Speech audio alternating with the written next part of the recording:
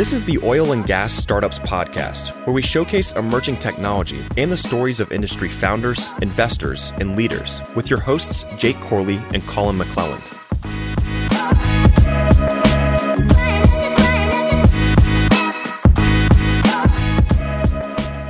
What's going on, Wildcatters? Welcome back to another episode of the Oil and Gas Startups Podcast. I'm here with Eric Rambeck. Did I know that? You got Rambeck? that. Okay. I don't know if there was any That was perfect. Norwegian way to just pronounce that. Co-founder over at Endrava. Deanna Zhang, shout out, has connected us. Thanks, Dana. And so this is our first time meeting, having you on the podcast. What is it that you guys do? You're in from Norway.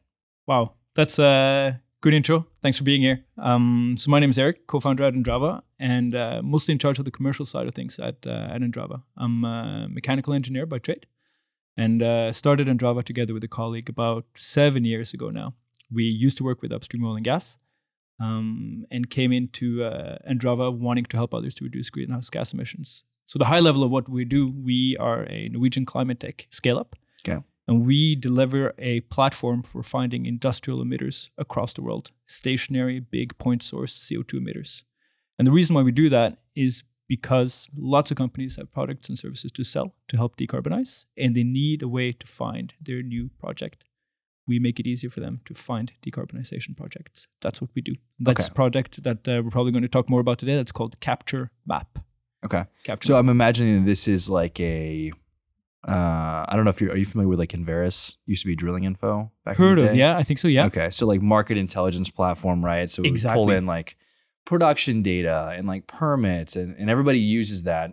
Like you have to have it at an oil and gas company here in the States. Yeah. Like you can't operate really without it. So I would imagine that this is probably similar, but just for the large industrial emitters, for those companies that are either in the, I'd probably imagine it would be the detection, probably the quantification, obviously, remediation, things like that. Anything? Is it? It's a very good is it all analogy. kinds of emissions? It's only CO2 emissions, so not Okay. methane, not Okay. nitrous oxides, not other GHGs, Okay. pure CO2 emissions. And really, we thought first when we were making this, we thought perhaps this is going to be a very good tool for all the emitters out there to help them compare and benchmark their own emitters. But it turns out that really what it is, it's a business development tool.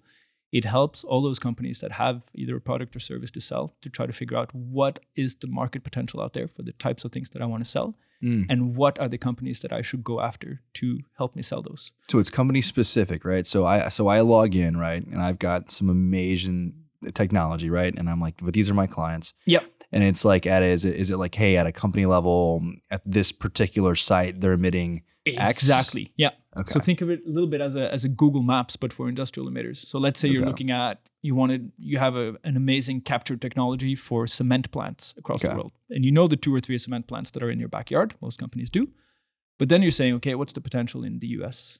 What's the potential in Canada if I include that? What about Europe? What about the rest of the world? So in our database, we have now more than 15,000 different industrial emitters, and about 2,200 of them Is are that cement worldwide? plants. That's worldwide, 156 different countries. Okay.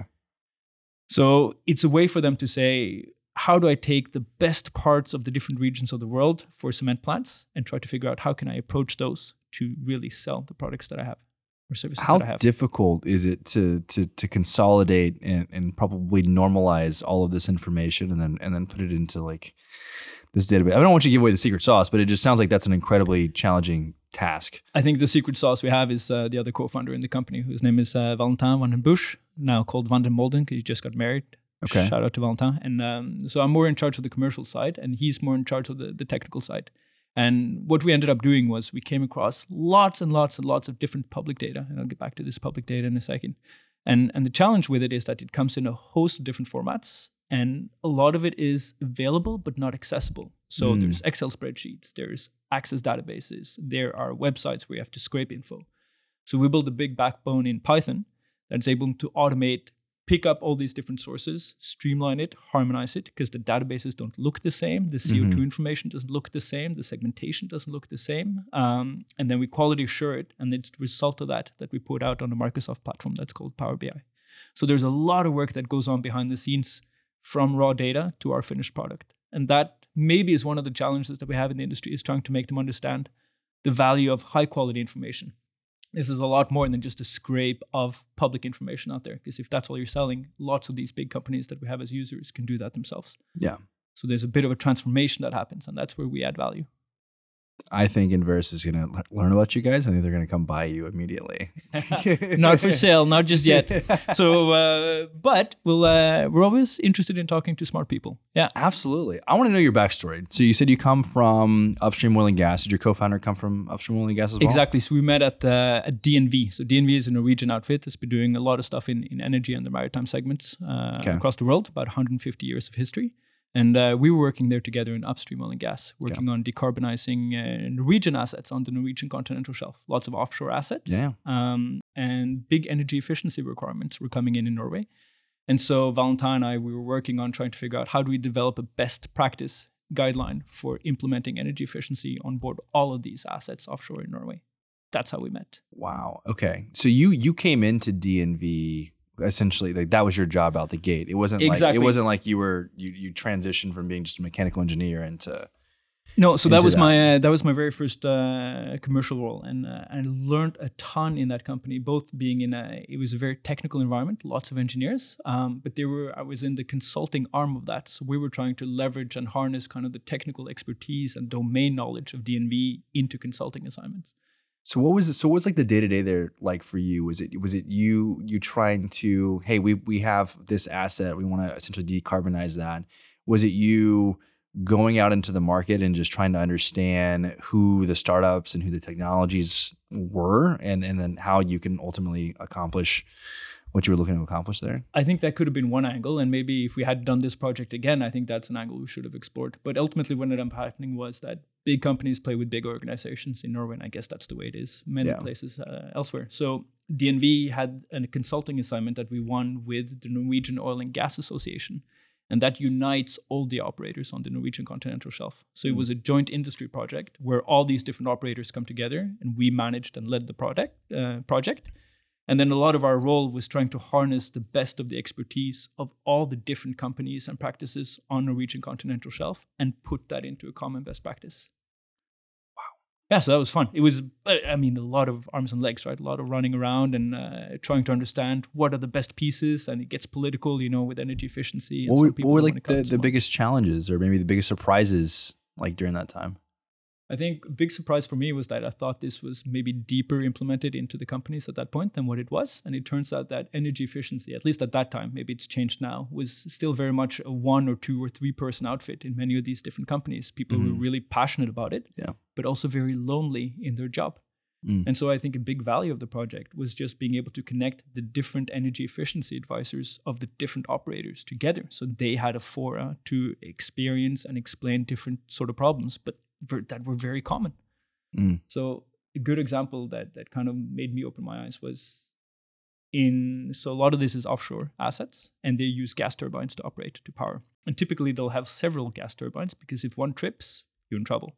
So they'll run 2 or 3 turbines at part load, where the energy efficiency is quite bad. The higher the load on a turbine, the better the efficiency is. And so the practice is we run lots of turbines so that in case one trips, we can still operate. Because if you have a shutdown on an asset out there, it's going to cost you the big money. But for energy efficiency, it's awful. So the biggest operator in Norway, called Equinor, they said, you know what? Here's what we're going to do. We are going to implement a practice that says we are going to run as few turbines as possible at as high load as possible. And we're going to take our offshore asset managers, and we're going to tell them, if you have a trip, we'll take responsibility for that. You just start back up again. We'll take that economic hit.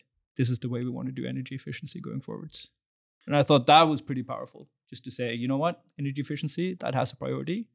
Let's do this the right way. And energy efficiency with the end goal being that's like a kind of a means to an end to lowering emissions. Lowering emissions. Correct. Plus it comes with the good other advantages as well. One being save energy, meaning you save money. So lots of different advantages as well. So how did you come up with this concept for Endrava? Was this like you trying to scratch your own itch at DNV? I think I got to scratch part of the itch at DNV, and I wanted to scratch it more than what I had the opportunity to do there. And I was very taken away with the technical talents of Valentin, the other co-founder. So we got together one late night and we said, how could we work more with decarbonization going forwards? And we were at a point of our life where we were both married, we had control over our mortgages, and there was time to do something dumb. Mm-hmm. So we left a very stable and good paying job, and we said, we have a year to try to figure out what is it that we're going to do next. So we started Endrava, the only goal being we wanted to help others to decarbonize. And not really knowing what that would mean and who our clients were going to be, but we figured out we were consultants from before. So until we had a product or idea, that's what we wanted to do. So we started out with consulting. And our very first consulting gig came the day after with the city of Oslo that has a climate agency. And they're very much at the forefront of figuring out how do we cut emissions in a city portfolio. So that was our first consulting assignment. I was hired in-house 100%, and Valentine got into projects very quickly after. And then kind of the consulting train started going in Endrava. So this was like through consulting, you had identified that, hey, we want to help people kind of like decarbonize, right? And then through the consulting, I'm assuming you saw a lot of different projects, you saw a lot of different problems and challenges, and therefore I think you saw this opportunity, which I'm guessing is now kind of become Endrava. Walk me through that. Like, when was the moment you guys like realized that this was going to be? Yes. Yeah. Great question. So you're right. So we did lots of different consulting assignments, mapping out emissions, scope 1, 2, and 3, coming up with reduction measures, public and private sector, big companies, small sectors, across lots of different stuff. And we grew the company to, we were 7 employees at the most when we were doing this. And one of the consulting assignments we had turned into a prototype of a tool that's now CaptureMap. And so this was a project for the Norwegian Oil and Gas Association, and they wanted to understand what's the potential for carbon capture and storage in Europe.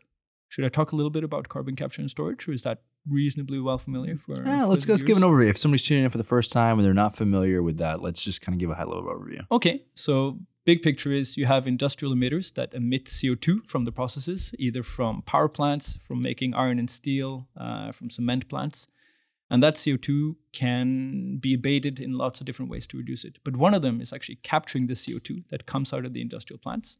And then you transport it somewhere, and then you store it in the ground, typically in the ground, either onshore or offshore reservoirs. Sometimes it can be used. Sometimes it's used for enhanced oil recovery, where you use that CO2 to kind of push more oil and gas out of the reservoirs. But sometimes you just put it permanently in the ground. And that's a good way to reduce greenhouse gas emissions. That was the very high level pitch on CCS. Yeah. So this project for the Norwegian Oil and Gas Association turns into a prototype of the tool. And in that very same meeting we're having with our client, where we show this prototype, sits the very early beginnings of a joint venture in Europe that's called the Northern Lights. And the Northern Lights project was a joint venture between Equinor, Shell, and Total Energies. And they want to build a transport and storage infrastructure for CO2 from Europe, shipping it up to the coast of Norway and storing it underground offshore the coast of Norway.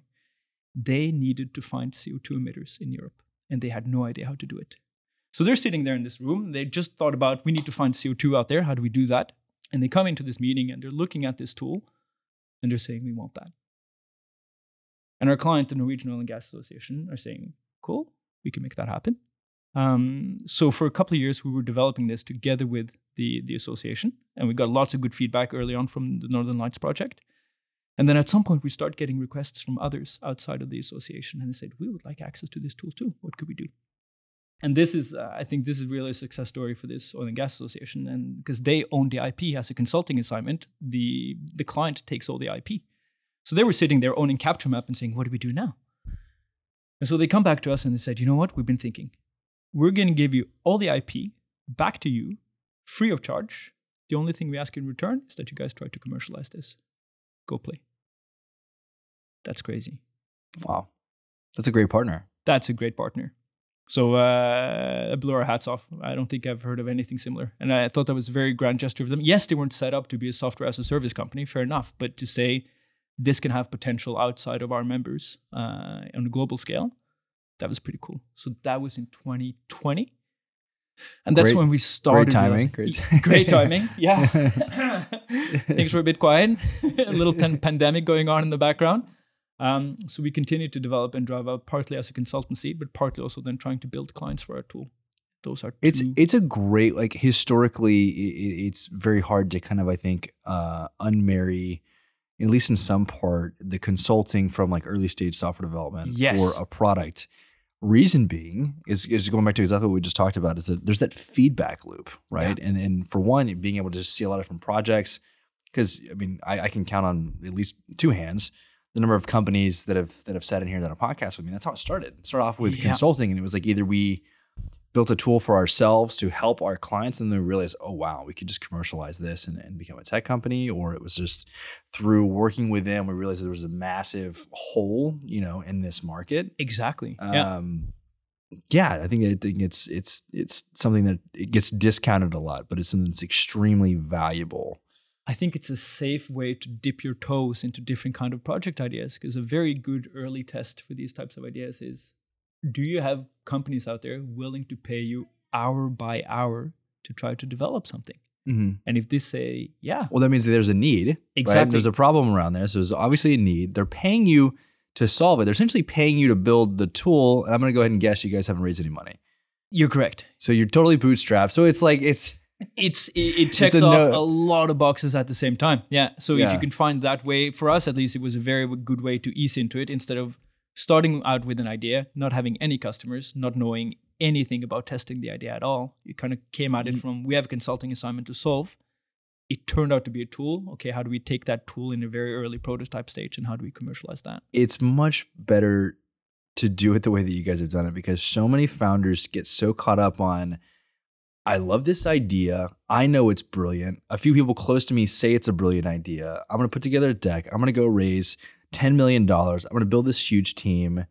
And they don't once necessarily go out and see, is there product market fit? Yes. Is there somebody willing to pay for this? Are you talking, before you get the money, are you talking to your potential customers and saying, would you pay for this? Yeah. Is this valuable? And a lot of people think that that's going to like kill the sale. But what you don't realize is you're building up significantly more rapport with these companies by saying, it's not just me going out and making money. It's, I want to help you solve this problem. Is this valuable? And through that process, most likely your product will become immensely better early on by go talk to, a minimum 10 companies who would be your ideal customers, and if not 20, and just take pages and pages and pages and pages of notes. Yep. And then you're going to be on the right path, whether you should move forward with it, whether you should pivot into something totally different, or whether you should just avoid the idea altogether. Exactly. Yeah. No, I think you're spot on. It's clear that you have some wisdom in this field already, and it's hard, right? It's hard. And it's hard. There's nothing easy about startups. No, and it's a very honest kind of introspection, and also dealing with customers, because you're putting everything on the line and saying, look, this is what we're building. And then you get to the question of, is this something that's actually going to provide you value? And it's a very honest question, and the ramifications of that answer that you're going to get back is very much shaping your future. Yeah. But by putting it on the table early on, at least you can kind of avoid, I'm going to build this in my basement for the next 5 years, come out with it, and hope that I'll find a client on the other end. Oh, and I'm sure a lot of people have done that, and maybe that's what we would have done if we would have started this from scratch, but we kind of fell into it backwards. So that's maybe my recommendation. Try to fall into this backwards. Because if you take it the other way around, it's daunting, right? Yeah. Yeah. No, absolutely. Okay, so 2020, you commercialized in 2020 officially. Yeah. Right? Yeah. What's next for you guys? You're going out there just hitting the pavement, knocking on doors. There's both commercial and technical tasks that we're working with a lot. So we have a roadmap for both. Now we have about 30 organizations altogether that are paying customers of the tool. Congrats. It's a great it's number. Fantastic. It's a great we number. Love it. And kudos to the other co-founder for giving me a product that's good to sell out there. And it's good to go knocking on doors with a product that you believe in. Let's talk about the slight detour, and I want to pick back up where we left off. Where you said products that I can sell, and this was something that we've talked about a lot. So we just did an energy tech night in Midland, and the guy that we had on stage, his name's Duke, and he'd been on the podcast, and they just had a successful exit, right? And one of the things that Colin called out in the interview, because before we had the presentations, we like to have one interview of like hopefully somebody who's like recently got acquired, a good success story for the community, right? And one of the things that he had said on the podcast was just like, he was like, I have a hard stop. He was like, I have to go to a sales class, right? And in doing, he was just like, in like wanting to, he was like, I'm not naturally a salesperson. Like I don't have any experience here, but it's so important, I think. And I think it's something that's very underappreciated, that especially in these early stages, that you have founder-led sales. One of the founders should be rolling up their sleeves and getting in there. And if you're not good at sales, you should learn sales. And there's tons of resources, tons of methodologies, tons of books, YouTube, all that kind of stuff, classes, all of that. And the number one reason is here's why, right? As a founder, you control the destiny of the company and the strategy, and particularly when you're building products. And you need, once again, that feedback loop, right?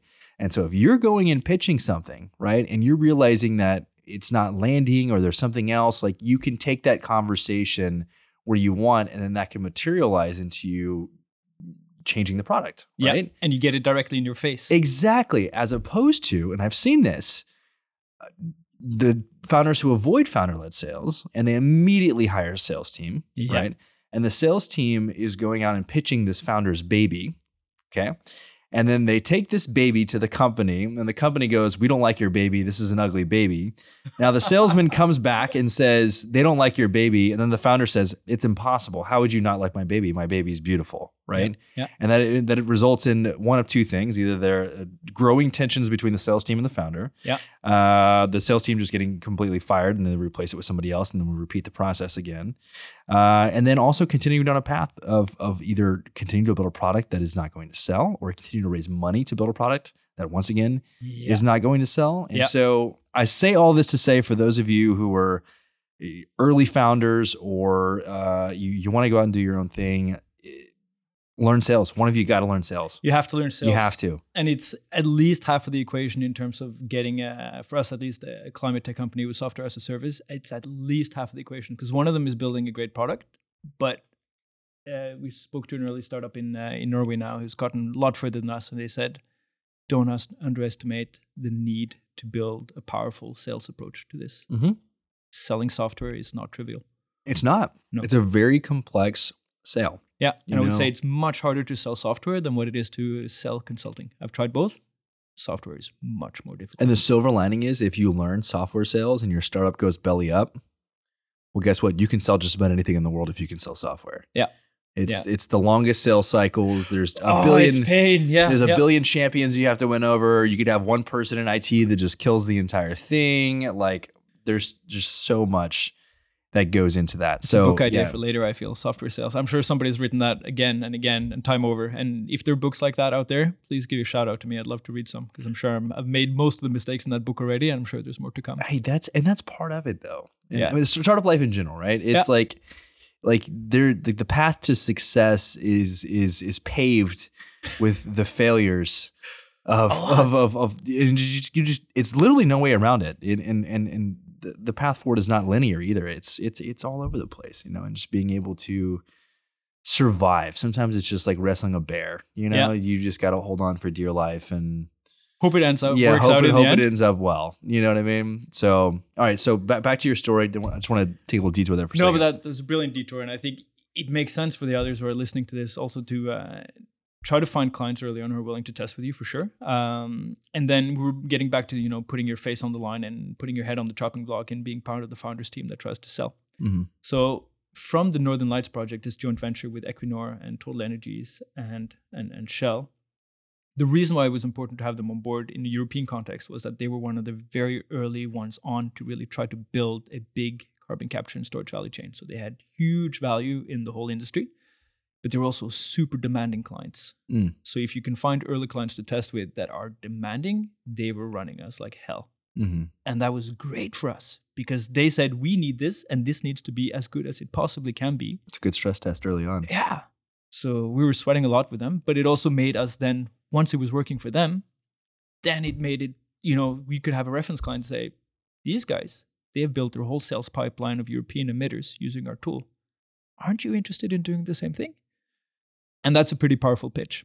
So then the next thing we did was saying, okay, how do we expand this? So these were upstream oil and gas majors. Mm-hmm. And then, so that's one of the verticals that we're going after, upstream oil and gas majors. I was just visiting with a major one that's headquartered here in Houston this morning. Mm-hmm. And their European low carbon solutions team is using our tool, CaptureMap. And now is pitching it also to the North American side. So lots of oil and gas upstream majors that could be potential clients for this. And the way they want to make money is to say, we're going to build a transport and storage infrastructure. we need to find emitters that can fill that CO2 to make this transport and storage infrastructure work, to make money on that. So they will basically charge money to transport and store that CO2 for the companies. Brilliant. They've been making money getting oil and gas out of the ground first, and now they're also going to make money on putting it back into the ground. And it's fantastic. I think it's a real success story. Is this good at it? Is this applicable for? Okay, so imagine I'm an E&P, right? Who is now there's a number of them who are building large carbon capture, utilization, and sequestration projects, right? And so whether that be post combustion or whether it be direct air capture, this works for both of those, correct? Right? Mostly for the post combustion stuff. Okay. The direct air capture, I think their benefits is trying to understand where could we co-locate our sites, where it would alongside be a super emitter. Exactly. Yeah. So they could benefit on synergies of scale for the transport and storage infrastructure, which would be the same. Yeah. Okay. So, but for them, it's also more about, for their siting, it has a lot to do also with energy availability, right? Hugely energy intensive, these direct air capture facilities. So if they can find low carbon, big energy megawatt hours available for them, I think that becomes a driver as well, in addition to where we're actually going to take this CO2 and store it. Okay. Yeah. Go back to your story. Sorry. So that was upstream oil and gas. The next one is equipment suppliers. Okay. Either very specialized, like Aker Carbon Capture, that specializes in making capture equipment. So they specialize in how do we build the capture plant that takes the flue gas from an industrial site and takes the CO2 out of it and makes it ready for transport and storage. So they have lots of leads and lots of interest out there, and they need a way to qualify all of those leads so they don't spend time on the wrong clients. This really is a business development tool. Yeah. Okay. So they're trying to say, okay, we have 100 leads. Which ones of them should we spend our time and money on to see if they would actually materialize into a project? So you could have a lead reach out and you could pull up this and essentially say, I don't even think you're qualified because I know our technology needs a minimum requirement of like X. Exactly. It could be thresholds. Yeah. It could be what kind of other emitters do we have around that would make synergies of scale for a project come alive. They have actually, there's ways of also connecting our information with a CRM system. So they can get client info together with these industrial assets. And then you can say, we talked to them in 2016, 2018, 2023. They still haven't gone into a feasibility study. Maybe we should leave these guys aside for now. Interesting. So you guys would rather integrate with, say, existing CRMs and not compete in the CRM space? Exactly. So we want them to do that ourselves. So the way our database works is you have a beautiful visual interface in Power BI, but also a way to export all the data into a CSV file. And then you're free to do with it as you want. If you want to integrate that with a CRM system, if you want to put it into a graphical information system, a GIS. Yeah. So there's lots of ways to play with the data. So equipment manufacturers, Aker Carbon Capture being one. Another one is Ion Clean Energy. That is a capture company here in Colorado. Shout out to them. It's one of our first North American clients, so that's pretty exciting. But there could also be lots of bigger companies like Baker Hughes, Babcock and Wilcox, and they're trying to figure out how can we sell our decarbonization equipment to lots of these different industrial actors. So it's an industry database for them, basically 15,000 clients across the world that at some point are going to need their help. Is there, I just had this weird idea because you're mentioning somebody like a Baker Hughes, right? So traditionally, Oilfield Services now kind of has rebranded, same with SLB, same with other groups, is more of like energy technology groups, right? Yeah. Is there anybody out there that is like the equivalent of like that services group, but specifically for like decarbonization to where maybe they're going out and just making a lot of acquisitions of like all these various technologies. And then they're like this essentially powerhouse of like, no matter how you've got emissions, we can kind of like tackle. Is there any groups out there that are like currently doing that? Or I think that's something that you and I should look into next. I think we should do it. Yeah, I think there's going to be a need for that. And to be kind of offering the whole gamut of decarbonization services and products. Yeah. I would imagine you could couple that with a great consulting practice. Yeah. Right. It's like, that's how you start off and you engage. And then from that, you've got a portfolio of just companies that you've just kind of bought over time and you start to deploy that. Yeah. I'm surprised nobody's done it yet. To be honest with you. Idea with as many technologies there are. It's going to be a huge need for that. And what I think many of these people are understanding in this value chain is that they're so complex that one company cannot solve this alone. the likes of Total Energies or Equinor, they're still going to need a capture provider because they don't have capture tech in-house. They're going to need a transport provider because they haven't built liquefied CO2 ships before. And so it involves a lot of different stakeholders across these value chains. And that means it's complex. But if you could have one guy who solves everything, or girl, that could be a pretty neat idea for a company. Let's talk about that next year. Yeah. So I know you said you met with a group here in Houston. Is that what you were in Houston for? Or were you guys in here for someone else? So there's two things going on. One of them is trying to understand more of how can we get feet on the ground in the North American market. So most of our clients now, they'll have North American presence, but typically it's their European arms that are using us. Okay. And so we're trying to figure out what would it take to establish something happening in North America. There's a great CCUS and Hydrogen Expo happening tomorrow and Thursday. So we're going to be there, walk around with lots of our existing, but also new clients. And try to understand, do they have the same need that we see in the European market for our tool? The hypothesis is yes. Yeah. So how I'm curious. There's two things you said. You were like, for one, is it always this hot in Houston? And I was like, oh, in the summer, unfortunately, it's terrible. And so you were like, well, I guess you just have to drive everywhere. And that's just kind of like the nature of like Texas in particular. Like you have to own a vehicle. Yes. Unless you absolutely live in the city, but most things really aren't even in the city. It's like, Houston is 2 hours from Houston. I can drive 2 hours and I'm still in the city.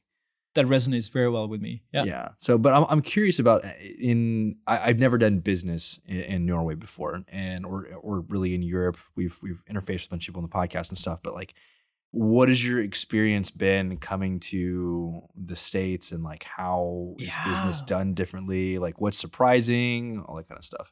I think I was talking earlier today with a institutional VC from one of the old majors. And what struck me after the conversation with her was that I don't know if this is used in particular, whether this is an American thing or a North American thing, but you are much more open-minded and interested in connecting people than my experience is in the Norwegian space. And it could be that I haven't explored the Norwegian space enough, but you need a little bit of a door opener. So we had the good fortune of working with somebody that we met last year and who was able to provide us lots of interesting door openings here. And that helps a lot.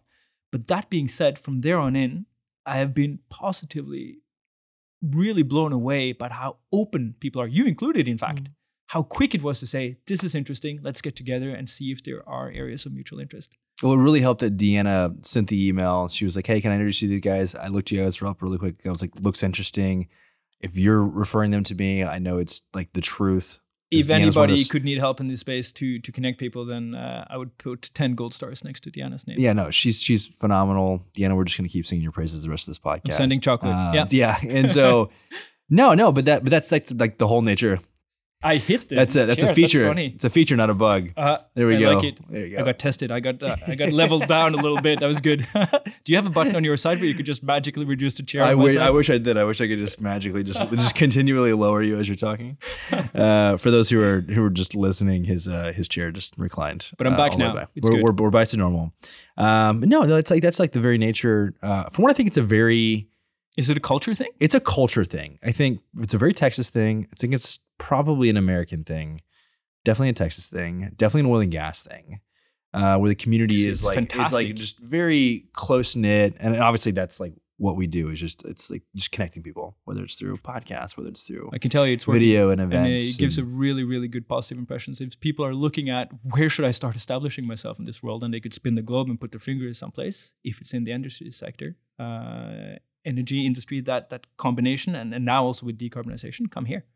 Yeah, absolutely, man. It's the startup scene generally. I would say, let's just speak to Houston specifically. I mean, is totally transformed. It was like non-existent when I came to Houston. And that was my image as well. Stereotypically very conservative, kind of closed doors everywhere. But we had like one little co-working space that was in like East Downtown, and they would do like pitch days, and you have like a few VCs do like a live Shark Tank, and there's a lot of people there, but it was like a lot of people was like 100, back then. It just, I think over time startups have just become more popular. I think the barriers to entry have become lower. Yeah. Technologically. I think just more resources. I think a lot of people envy places like Silicon Valley and New York from a perspective of like just being known for innovation, right? And so there's been a lot of initiatives that the city has led, some successful, some not. When government gets involved in anything, they typically ruin it. But I think the Rice University, I think, has played a huge part in kind of innovation and through Very they have an entrepreneurship program. They've done some public event. Even if you didn't go to Rice, they have like a business plan competition. They have an energy kind of tech event that I had pitched at years ago. Wow, cool. Yeah, and then they essentially footed the bill for this new ion district. So there was a historical building here that was vacant. It was a Sears building. I don't know if you guys have Sears in Europe or not. It was an old department store where you could go in. Right, we don't have Sears, but I know the concept. Yeah, you go, you buy anything. They had everything there, right? There, right? And it was like the most American thing back in the day. Well, they never destroyed the building, and it was just like vacant. And so they wanted to turn that into what is now like the building is the Ion, and then the broader acreage is the Ion district where they're trying to like Chevron has an office there. Yeah. Some of the other groups, like particularly the VC groups, corporate venture capital groups, have offices there. To interface with a lot of the startups. Obviously, there's co-working. I'm going to meet with one of them later this week, actually, at the Ion. Yeah. So there's there's things like that, and obviously like the early rise of like WeWork and co-work. Like it's just kind of like there's just more places to work, and there's more resources, and there's now accelerators, and then like there's you feel it's like a snowball that's rolling. It's snowballed. It's snowballed definitely. Even I mean the energy tech community I think was practically non-existent 5 years ago, 6 years ago. Wow. Shamelessly, I'll say I think we played a pretty big part in like bringing the community together. But I think it is part of a bigger movement that is kind of happening with people wanting to get into people who want to be startup masochists and subject themselves coming to this. From a very outside perspective. I mean, it's a long swim from Norway and coming across here, but just the 2 days that I've been here so far, I really feel it. Yeah, so it's working. Yeah, it's chugging along. How's the startup scene in Norway?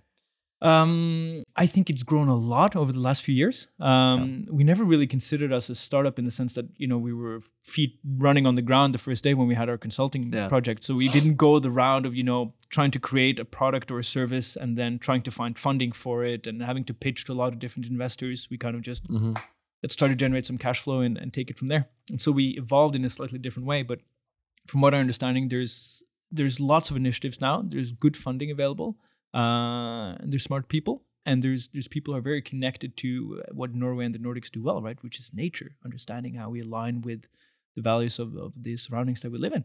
And of course, it's a bit of a paradox that Norway now is kind of touting this forefront of being sustainable and cutting greenhouse gas emissions, and are racking in a ton of money on traditional oil and gas business. So that's fun. And that comes with a responsibility.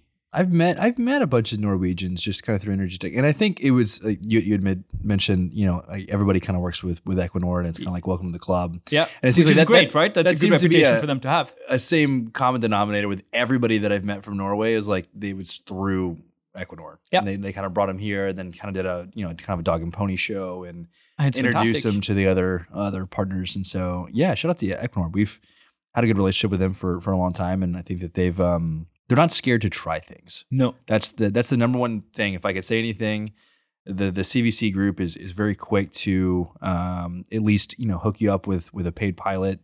And try some things, and they're not scared to fail. No, and if it doesn't work, it doesn't work. But I think that they've brought a lot of startups in. And I think they feel and they see this ability to also go outside their traditional upstream oil and gas business and say part of us needs to, or everything of us needs to transition over to some sort of sustainable energy company at some point, and we want to take the lead seat in that instead of having the rest of the industry shaping where Equinor goes. I think they say we have the responsibility to take the lead on this, and they do.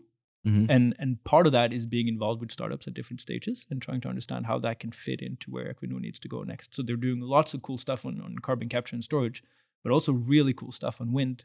So really big developer now in floating offshore wind, for example. Really? Which is a beautiful way to marry What is their it? What does it competence. float on? Is it a barge, or is it the same way that a rig offshore is? I mean, there's obviously there's a bunch of different typically mechanisms. lots of different but- technologies, but semi-submersibles is one way. So Okay, you have yeah. like a big spar construction where a big part of it floats underneath water, and it uses that as a riding momentum to actually keep the wind turbine upright. Yeah. And you can do that then in waters where it's too deep to have bottom fixed foundations. Mm. And Equinor is then using everything they know about offshore project development, which they know a lot about, Yeah. and trying to say, how do we take that over to wind? That's beautiful. That is beautiful. So yeah, so that's Equinor. Huge shout out to them. I wanted to mention Microsoft if we can continue giving shout outs to people. So last year, this goes back to the story of Endrava and how we developed as a company. Last year, in March, we got a call from Microsoft, and we're using a Microsoft platform called Power BI to visualize our data. Mm-hmm. And they had heard about us. We hadn't really talked to them so much before. They'd heard about us, and they. Is this the energy division or no, or totally separate? This is energy division. Okay. Yeah. Yeah. Who over there? I'm curious. They're all CTOs for some reason. Yeah. So one of them was he's no longer with the company. His name is Rana Shazam, and he is a Norwegian who's been very instrumental. But over here, it's been a guy named Kadri Ume who's been very involved. And basically, Microsoft was going to have a stand at CERAWeek last year. Okay. Yeah. And they called us up and they said, "We're going to have a stand at CERAWeek. We want you guys to come." And Valentine and I are looking at each other, and we're very focused on what it is that we do, but also can be a bit narrow-minded sometimes. We looked at each other and said, "This is a waste of time." So we said, "This is a great offer, but thank you no much. We're not interested." Hung up. For context, this is like the event that like all of the executives at like every energy company in the world go to. Basically, typically naive Norwegian approach, right? Yeah, we do good at that. So, but you know, they were tough. They called us again and they said, "Guys, you don't know what you're missing. Come over." And actually, we declined them a second time until the third time. You played hard to get. We played really hard to get. It's something I should have learned in high school. I didn't, but I understand now. And so the third time they called, we said, "Fine, we're going over." And that became kind of the catalyst and the really defining moment for when we came over to CERAWeek. The amount of feedback and stimulating conversations we had around our tool was the drop that we needed to say we need to pivot. So we talked about Endrava as a consulting company and we talked about this tool that we had. Nobody wanted to hear about our consulting stuff. Mm-hmm. And they're like, "Tell us more about the tool. Where does the data come from? Who are your clients? How do you see the scaling going forwards? What's the impact?" And then we started looking at, some of the clients we're working with in Norway in terms of impact in tons of CO2, and then the 16 gigatons that we have in our tool. And we're like, yeah, it's a different world. So then we came back and Valentine and I had a hard and long conversation where we stared deep into each other's eyes. It was quite romantic. And then we said we need to pivot. Yeah. And then we pivoted basically overnight. And that was brutal. And sometimes that's we've pivoted at least a few times, like hard pivots on things. But it's like when you know, it's like, it's never just like, I don't know if we need to pivot. It's like, oh no, it needs to happen. It needs to happen. And this is like, we need to totally change the trajectory of the company. And the longer you postpone that, the more it's going to hurt. Yeah. It's a bit like taking that Band-Aid off. Yeah. And even on things where we invested ridiculous amounts of time and resources and money into something, and you're like, I don't know. I think it's one thing that me and Colin have been really good at is just like, cut our losses. We're pivoting. Like we were so focused on whatever the opportunity that it's like ahead of us. I don't care if I've spent a year building something, and if it's not going to work or for whatever reason, you're not attached to it in the same way. There's like literally no emotional attachment to like any of that anymore. That's excellent. We could learn that. That's and good. I think that for us just comes out of just, I don't know, a decade of startup experience. Is it survival instinct? I don't get emotionally attached to anything anymore. No. It's purely just based on market feedback. And how you combine that with not being so emotionally attached, but still very passionate, right? Because you need that passion to be able to build something that's great. Mm-hmm. But then also having the courage and the wisdom to say, you know what? We tried this. It doesn't do what we want it to do. Move on. Yeah, absolutely. A lot of people will, I think, hey, the phone's not ringing. All right, well, why? Yeah. And over a long periods of time, if it's not ringing, it's like, well, maybe your marketing and your messaging and the content that you're putting out is not resonating, or it could be the product itself, right? If the product itself is not selling, go back to the drawing board. Go talk to the people. Get feedback. There's a lot of people who are very, very stubborn. Yeah. That could learn a lot from just asking more questions. Yeah. From potential customers. No, I think it's right on. So that's what we did. We came home and we had a very serious conversation with the employees in our company, and we said we want to pivot. We want to do it very quick. we were not the best at selling this idea to them. Mm-hmm. And so it ended up with us agreeing to go different ways. Yeah. The employees, and that was brutal as well. And it went quick. And at the end of the day, I mean, they were super smart people. Maybe not the fit for exactly what we wanted to do going forwards. And I'm not sure if we would have been financially survivable, because at the time we didn't have the cash flow in this tool to be able to survive the transition. Yeah. They were super talented, so they got picked up overnight in other companies. So I'm very happy for them, and I very much respect them and the way that we came to an agreement with the employees. So big shout out to them as well. And but that was part of the adventure, right? And say we need to turn this ship 90 degrees around, and we need to do it on a dime. And that's what we did. And then now we're back to the founders team. And it's good to have employees, and you can do a lot more with employees. It's also good to be a founders team. Yeah. You're in it in a different way. You're in it.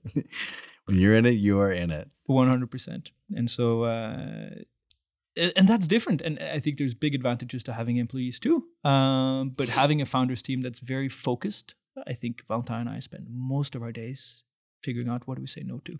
There's lots of different things we can do.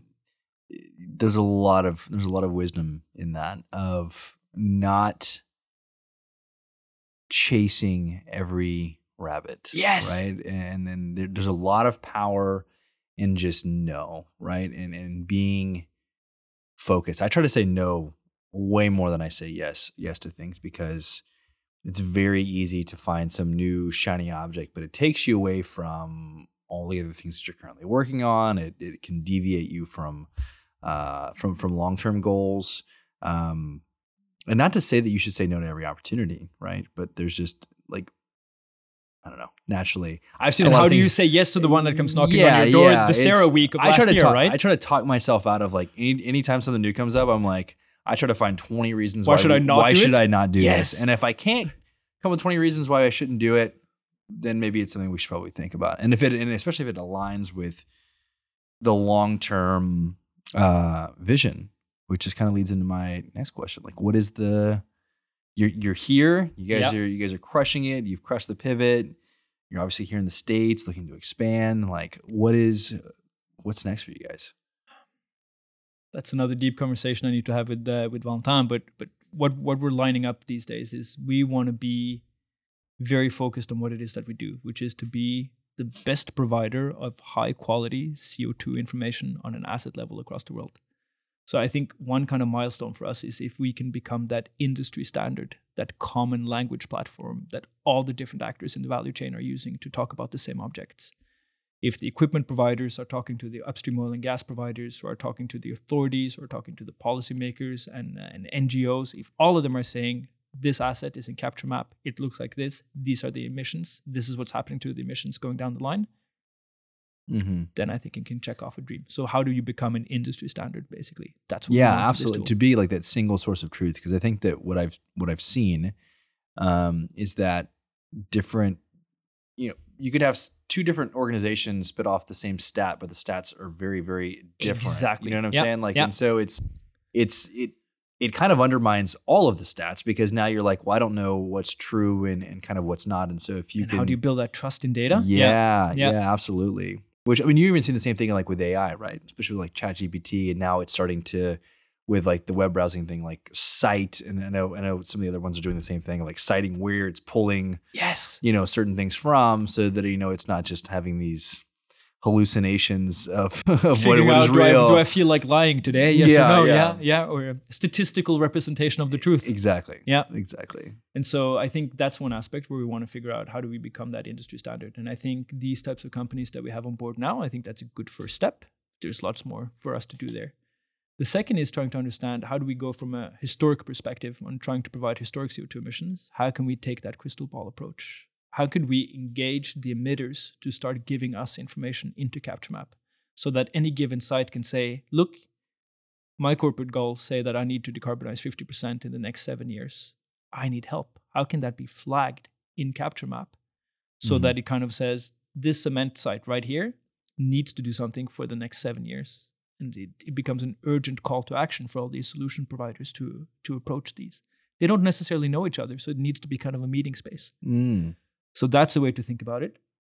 And the third is really trying to understand, could we make this a marketplace where somehow we could take a cut on the different solutions that are provided? Let's say we could monetize the tons of CO2 that are reduced. Let's say we took 0.1 cent per ton CO2 reduced from these different companies that have connected together. Mm-hmm. Now I'm thinking very out loud. These are just ideas that we have in our head. I think the industry standard is very defined. How to engage emitters is a challenge for us. We're not sure how to make the business case for that. But that marketplace is also something that's interesting to me. What over time, right? Let's just play this out, right? Let's say in the next 5 years, you've helped an enormous amount of these technology providers decarbonize these like super emitters. With the feedback of seeing how that's possibly affected over time, right? And actually worked. Could you, in theory, see the efficiency of different technologies and almost have like a ranking or a leaderboard of like, this is like for this type of thing, this is, and so now you can even go back to like, it is that marketplace, right? So even if it's a BD tool for the technology providers to identify, you go to the super emitters themselves, and if they are looking to solve that problem, right, you can say that this is possibly the most efficient technology for post-combustion or for direct air capture or for X. You know what I mean? No, it's a great example. So let's say you're a cement plant and you emit 1 million tons of CO2 per year, and you have 10 different capture projects happening around the world, and some of them are able to capture maybe 90% of the emissions, and some of them are maybe able to capture 40%. Then if I was a cement plant, I would be very interested in understanding, what did they do at that site that managed to get a 90% capture rate? And if we can then differentiate by technologies, that could be a very cool third-party way of showing the consequences of the different types of technologies that have been implemented. I'm simplifying because there's lots of ifs and buts in that, and money definitely comes into the equation. But it's a neat idea, to try to stack different technology solutions on top of each other and say which ones actually provide the best emission reduction. That could be kind of neat. I love it, man. It's obviously something that's extremely top of mind for all companies, particularly in oil and gas. It's something that's talked about across the board. Everybody wants to decarbonize operations as much as they possibly can, and it seems like you guys have, as you put it, stumbled upon this problem, and it seems like you guys have built a very great solution for that. And so, thank you. Thanks to Deanna once again for introducing us, and I appreciate you swinging by doing the podcast. And I hope this results in lots of new business. And welcome to Houston. I'm sorry it's hot. That's on next behalf time of all of us Houstonians, we hate it too. I'll try to bring some snow and ice over from Norway next time around. And thanks again, Diana, for setting us up for this. And fantastic experience to be on this podcast. And absolutely. What's y'all's website? Capturemap.no. NO is the Norwegian suffix for Norwegian companies. So CaptureMap in one word, CAPTUREMAP.no. Awesome. And we'll put a link in the show notes so you guys can go check us out. Free trial. You can get on the website to start playing around with the tool a little bit yourselves. And then if you're interested in more, don't be shy to reach out to us. Absolutely. You're on LinkedIn too? Absolutely. Okay, yeah. So reach out to him on LinkedIn. Guys, if you like the episode, I think I had a lot of fun on this one. This was great. Take 2 seconds, leave us a rating review, share with all your friends, your colleagues, and we'll catch you guys on the next episode.